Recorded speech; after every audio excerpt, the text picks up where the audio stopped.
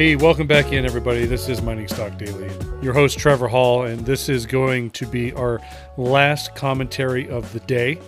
It also, as happens, going to be my last conversation with my good pal and confidant, Mining Stock Daily, Mr. Dave Kranzler of Investment Research Dynamics and the Mining Stock Journal. Dave, 2.5 years ago, you and I sat down in the coffee shop and came up with this idea of doing a podcast. Here we are, 2.5 years ago. Still really more your idea than my idea. I remember sitting in your basement office, and you made the decision. You bought the software to make it happen. Yeah, but but it needed somebody with lots of experience and knowledge and know-how to get it off the ground. So I couldn't have done it without you. Well, I appreciate that. But most of the credit goes to you. Thanks. Man,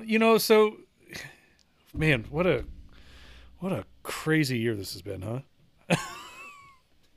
In many ways. Yeah. Okay.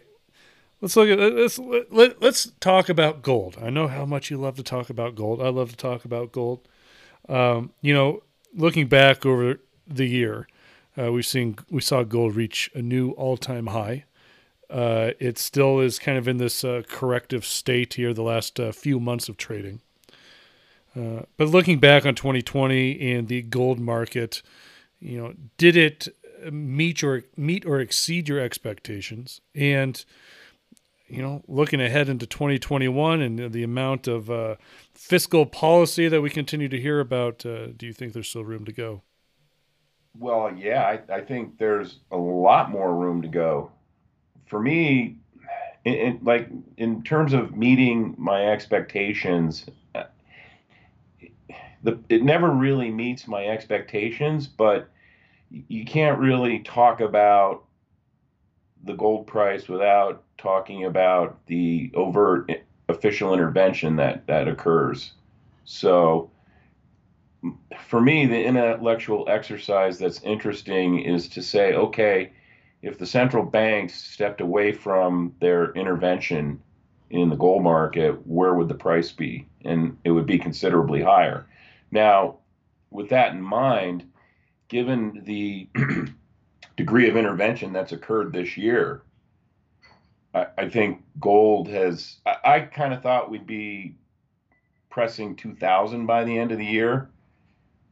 But there's going to be another big round of money printing coming from the Fed, and historically they always try to keep a lid on the price or push the price lower ahead of making an announcement like that. So to me, that was part of the action, aside from the fact that it had gotten very frothy. The whole sector had gotten very frothy by the end of the summer. That was a big part of what was behind the price takedown that started in early September. Other than the price fluctuations of the metal, what are some interesting data points out of the precious metals sector that maybe really surprised you this year? If you could think, maybe something that you follow every week that really caught you off guard and really made you think that, man, there's a lot of more people coming into gold than I think the market realizes. And again, I think you kind of have to differentiate between money that flows into the ETFs and money that actually flows into physical gold. So the ETFs, no one can prove that the ETFs actually buy and take possession of all the gold that represents the money that's flown in there, that's flowed into them. We do know that they lease bars from the Bank of England when they get cash in, and that's not a purchase transaction. So that's really part of the fractional nature of the bullion market that it's morphed into over the last 40 years. So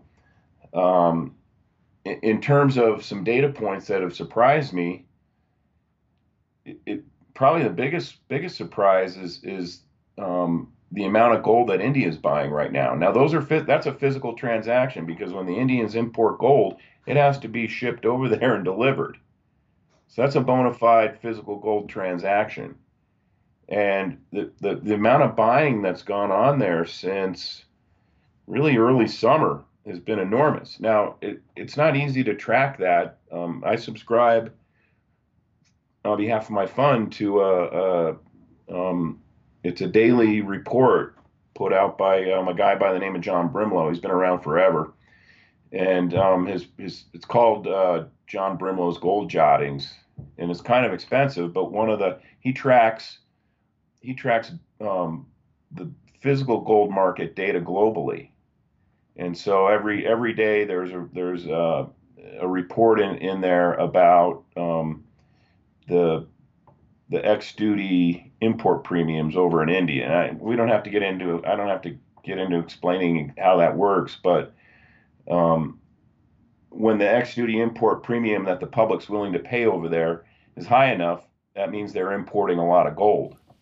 Well, And we've been reporting on it, in the morning briefing. It seems like almost right, every exactly. day for the So, and last month. it's been steady. And one of the big surprises with that is we've run up in the run up that we've seen in the price of gold this year since this summer.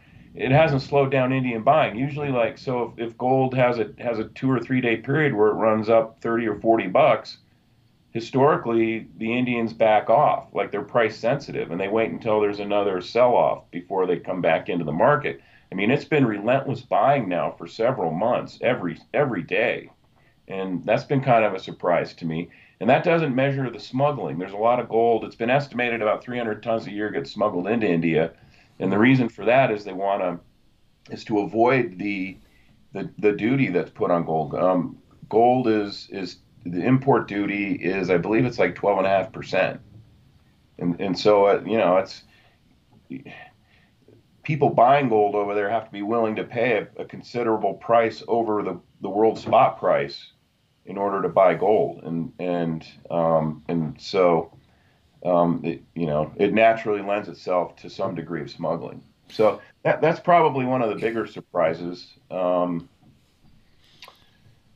What about Beyond that, I mean, what about the attention? What about some of the attention gold was making this summer during that huge run up to whatever it made 2100 or past that? I mean, what the mainstream media was reporting on it almost every day. There was a big, I guess you could call it a frenzy before it started to cool off. Did the market moves and just how quickly it ran up surprise you at all? not really, because we've seen it several times over the last. Well, I started in this sector in 2001, and I've seen periods like that several times where all of a sudden there's a lot of momentum chasing and retail interest piling into these names. And I mean, this summer I was early on my call, but I started saying in late July, this is getting too. So I'm looking at some of these junior mining stocks that I follow and invest in, and I mean, some of them ran up, 700, 1,000% since March, or had run up that much by the end of July, and I was like, this market needs to correct. It's gotten too frothy, and that's the other component that caused the market sell-off that really kind of started in late August. So the the precious metals market sell-off. So um, I mean the frenziness was maybe a little more frenzied than I've seen it in the past, and that's to me that's just a function of the fact that um, there's been so much more money printed and so much more liquidity that's flown into the stock market in general. I mean, look at the general stock market. I mean, it's absurd. Yeah, talk about a frenzy. Yeah. All So, and I, year. I was a little early. I think in my mining stock journal, I started talking about the need for correction in the late July issues, and it took about 4 weeks before it started correcting and pulling back. Speaking of frenzy, Bitcoin's made a new all-time high today and continues to run. And I don't want to ask you about your thoughts on Bitcoin, but I do want to ask you if you feel that maybe this frothiness in cryptocurrency right now is maybe taking away from some buying power into the precious metal space. Well, it's interesting that you should bring that up because I was actually thinking about that concept the last couple days. And one of the things I've thought about is I've seen like some crazy price projections for Bitcoin. Like there's some guy out there who I think he's got a $500,000 per coin price target on that. And it's like I think I saw it. It was a report that was tweeted on Twitter, and people don't criticize that or explain explain why you think Bitcoin's going to 500,000 bucks. But if someone went out there and said gold's going to go to 100,000 bucks, they'd be crucified. So I find that kind of interesting. But yeah, I think that's part of the reason why you don't see the official intervention in Bitcoin like you do in gold, because first of all, at the end of the day, each sovereignty has the power to regulate or even shut off cryptocurrencies, right? You just got to shut down that part of the, that part of the internet. It's just like China uh, regulates, the information that can flow over in China, and so I don't think the powers that be really care that much about Bitcoin, other than maybe they're watching it to see, you know, to monitor behavior regarding these cryptos for when the time comes that they roll out, their own, I guess, commonly referred to as a central bank digital currency now, right? Yeah. So, but yeah, I think for sure. I think one of the reasons why they let excitement fester around Bitcoin is it's just like GLD. It diverts cash away from investors having to buy physical gold as their wealth preservation investment. Mm-hmm. It'll be interesting to see this tug of war between precious metals and Bitcoin continue throughout the year into 2021. Well, I don't see it as a tug of war. I mean, you've got the Bitcoin adherents and you've got the precious metals adherents. Well, I think I say that because it's like my observation that, obviously active online quite a bit throughout the day is I really feel like the precious metal investors and buyers are more open to also buying cryptocurrencies and Bitcoin. I am in that category.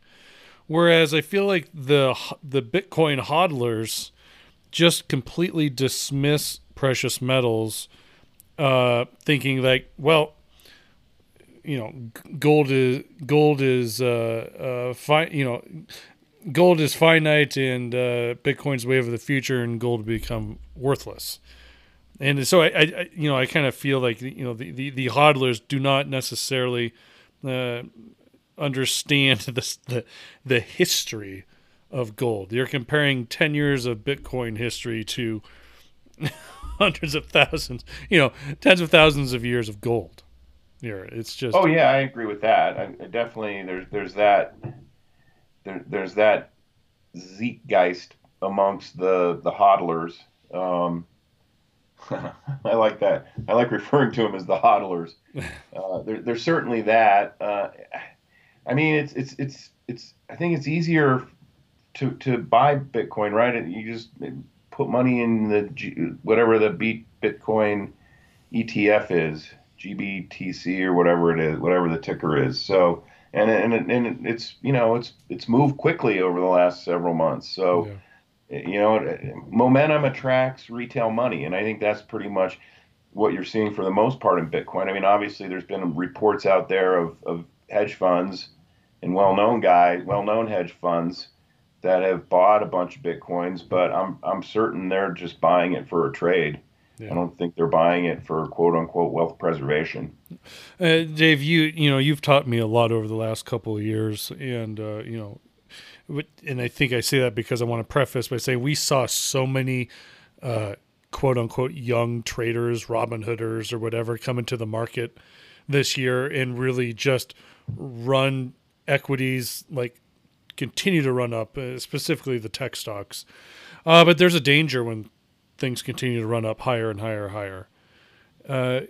For some general advice to maybe some young listeners and traders, maybe who are just relatively new to investing and maybe buying call options or puts or whatever, what would you say to them as you move into 2021?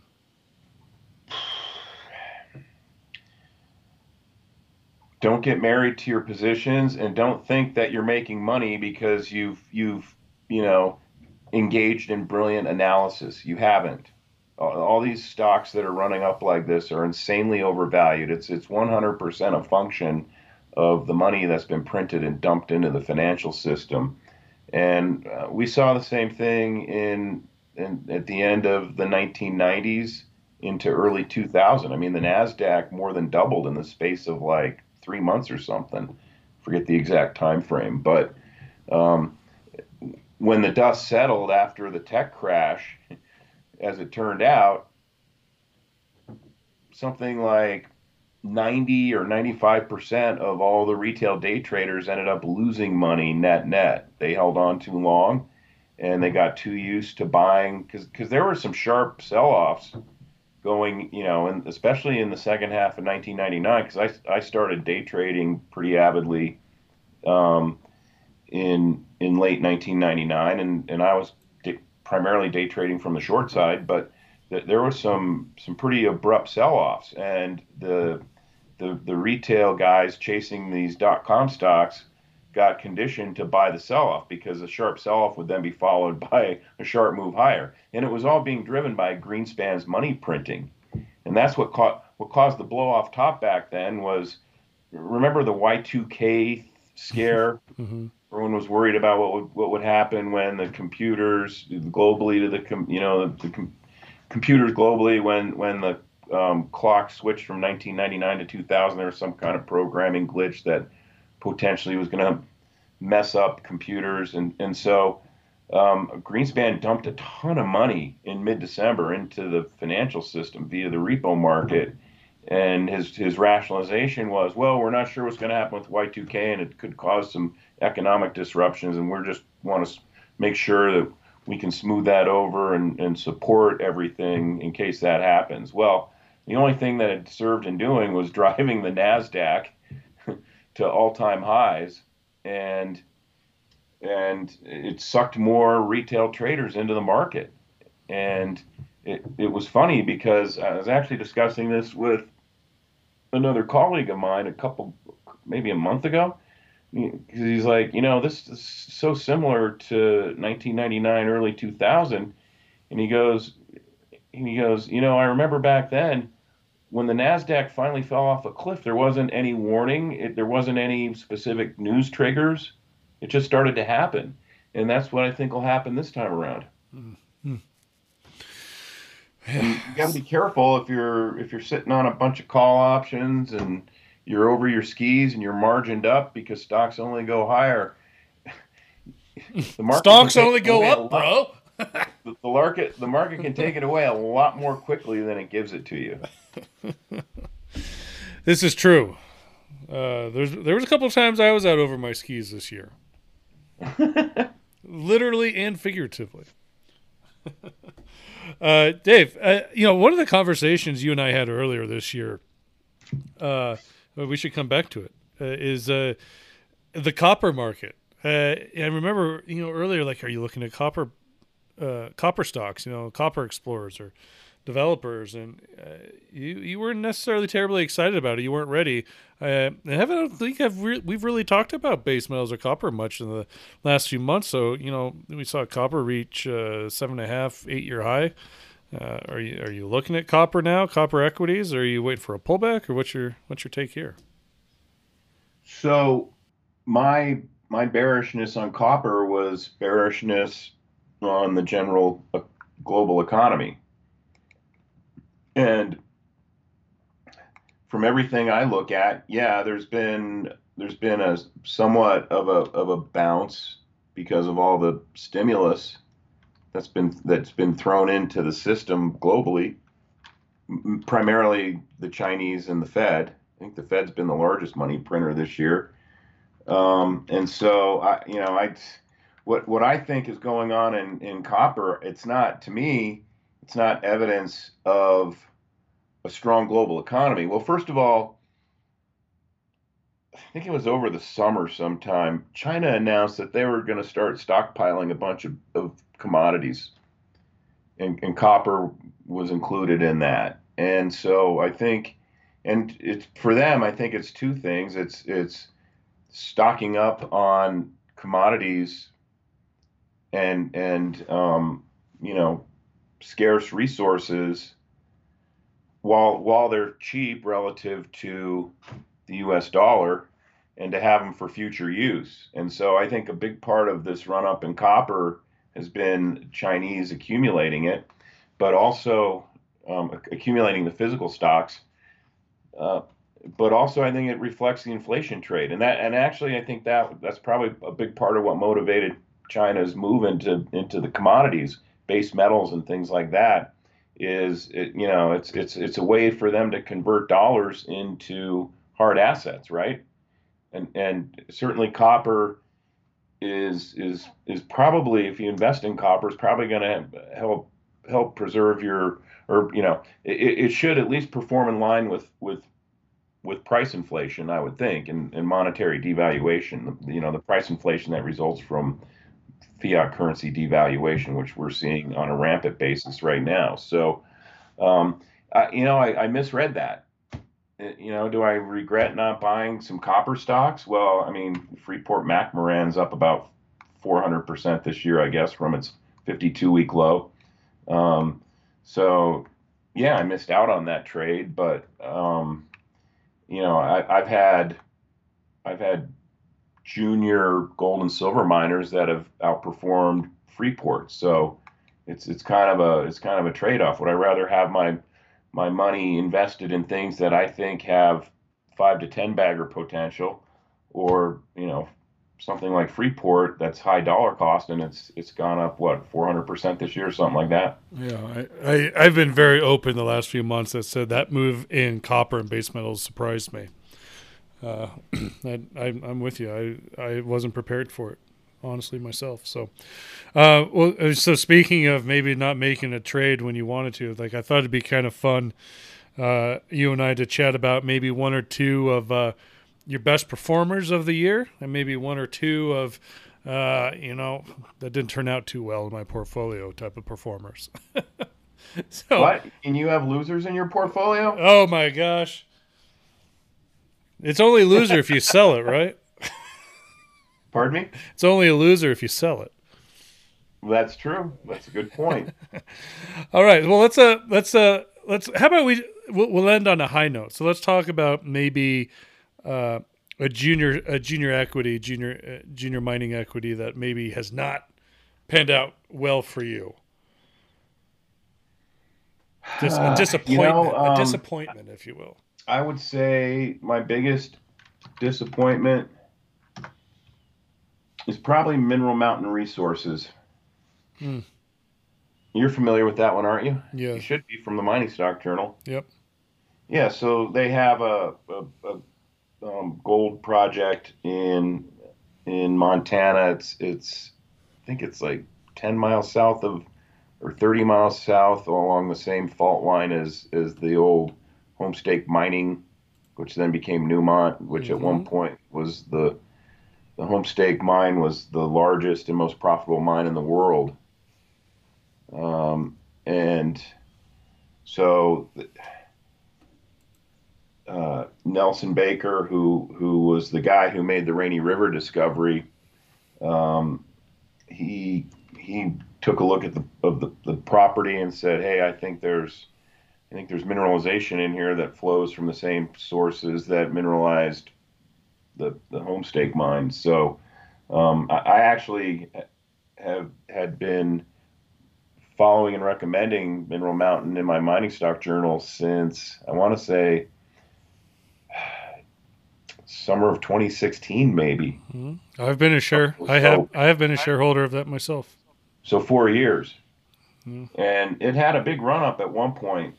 and then it's sold off. They had trouble raising money. Uh, in my opinion, it hasn't been particularly well managed, and their shareholder relations is I've seen better shareholder relations from companies than Yeah. this one has.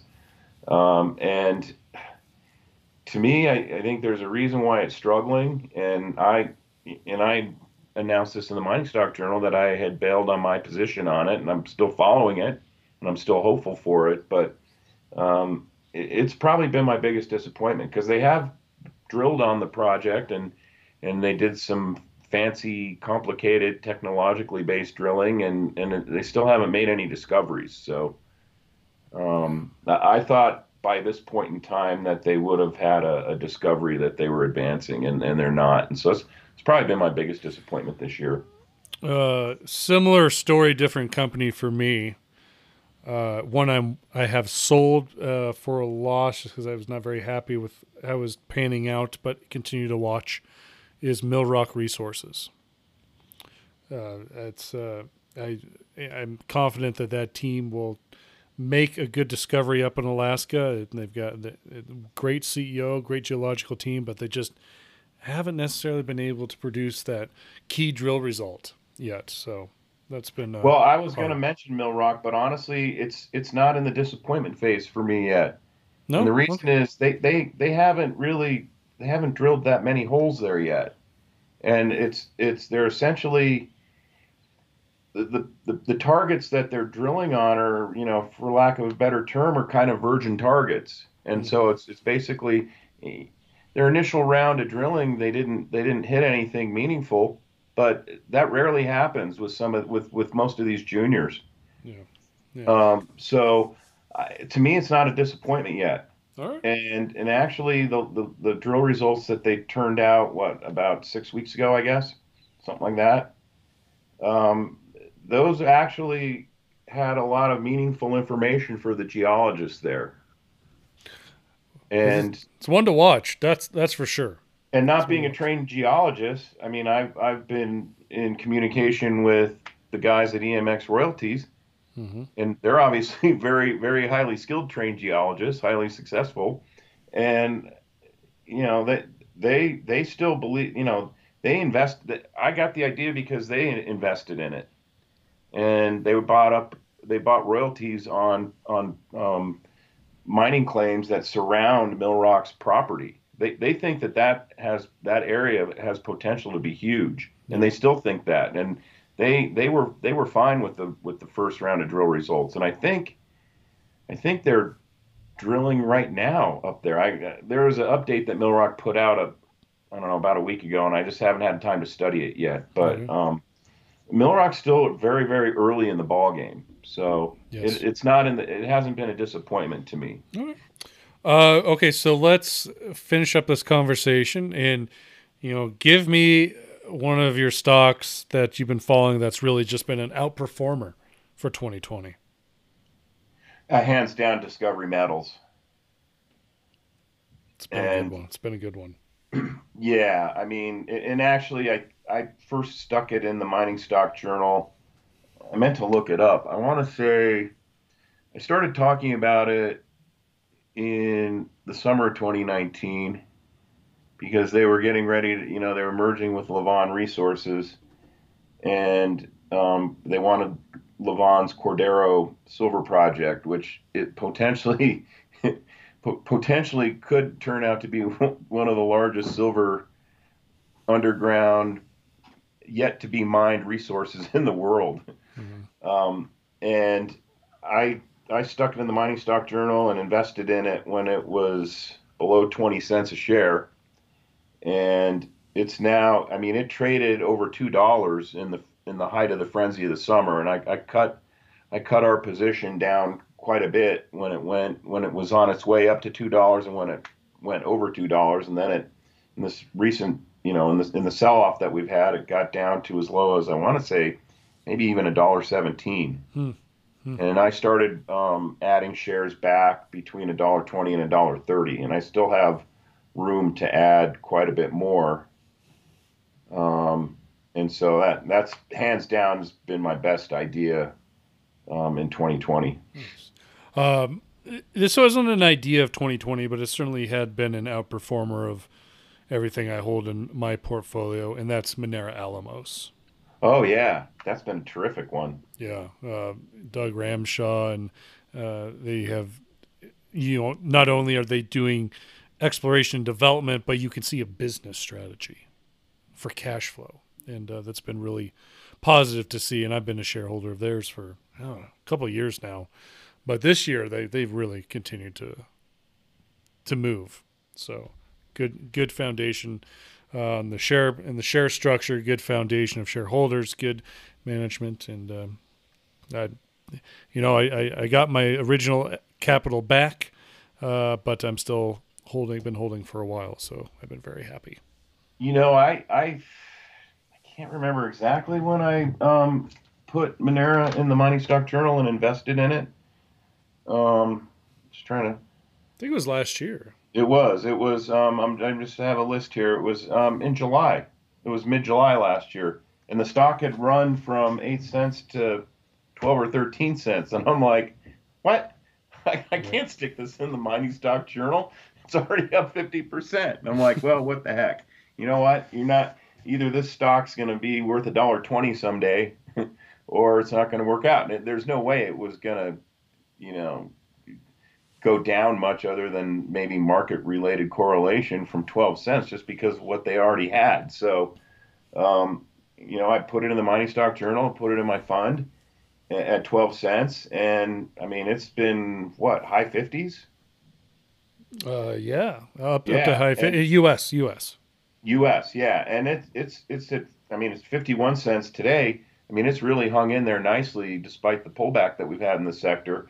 And I exchanged several emails with Doug, I don't know, a couple weeks ago. I talked about it in the mining stock journal. I don't know if you remember. I don't know if you read that issue. But, I mean, this thing could easily, has the potential. I don't want to say easily. This thing has the potential to double or triple from here. And this is a company that is, I mean, they're going to start generating a lot of free cash flow. And they're not going to have to issue shares to continue advancing. But is it the La Fortuna project? Santana. Well, Santana is the one that's getting ready to pour. Right. Then they also have, I think it's La Fortuna is the name of it, and that's another one. It's like a $10 to $12 million startup. I think. Don't quote me on those. This is just off the top of my head. But they'll be able to fund building the mine there out of cash flow from Santana. Yeah, and then there's Serra del upside on both properties. Cerro del Oro is their third one recently picked up. Right, right. Yeah. Yeah, and so I mean, this thing it doesn't have like junior exploration upside potential unless the price of gold goes crazy, which it probably will eventually. But it does have the attributes, the potential attributes to give it junior alpha if it continues to demonstrate that there's a lot more resources on their properties. Dave, let's wrap it at there. I've taken up a lot of your time this afternoon. You probably got a tennis match or something to get to. Actually, in about 9 minutes, I'm going to be jumping on a webinar with BlackRock Gold. Oh, very good. Very good. Send my best to Andrew Pollard there. Dave, appreciate you. Appreciates all your time. Likewise, Trevor. Writing that intro for the morning briefings every morning. So this is what happens before I go to bed the night before. I usually get an email from Denver Dave Kranzler here with his insights into the gold market. So that's where that briefing and information comes from every morning. And he's been doing it for 2.5 years alongside me. So Dave, again, thanks so much. I really appreciate it, man. Hey, no problem. I love doing it. Yeah. So I love this sector. I thought I'd be burned out on it by now, but I'm really not. I mean, it's true. By the day, in my opinion. Two true degenerates right here. Let me tell you. How about that? Hey, Merry Christmas, Daddy. We'll look forward to catching up with you again after the new year. Likewise, Trevor.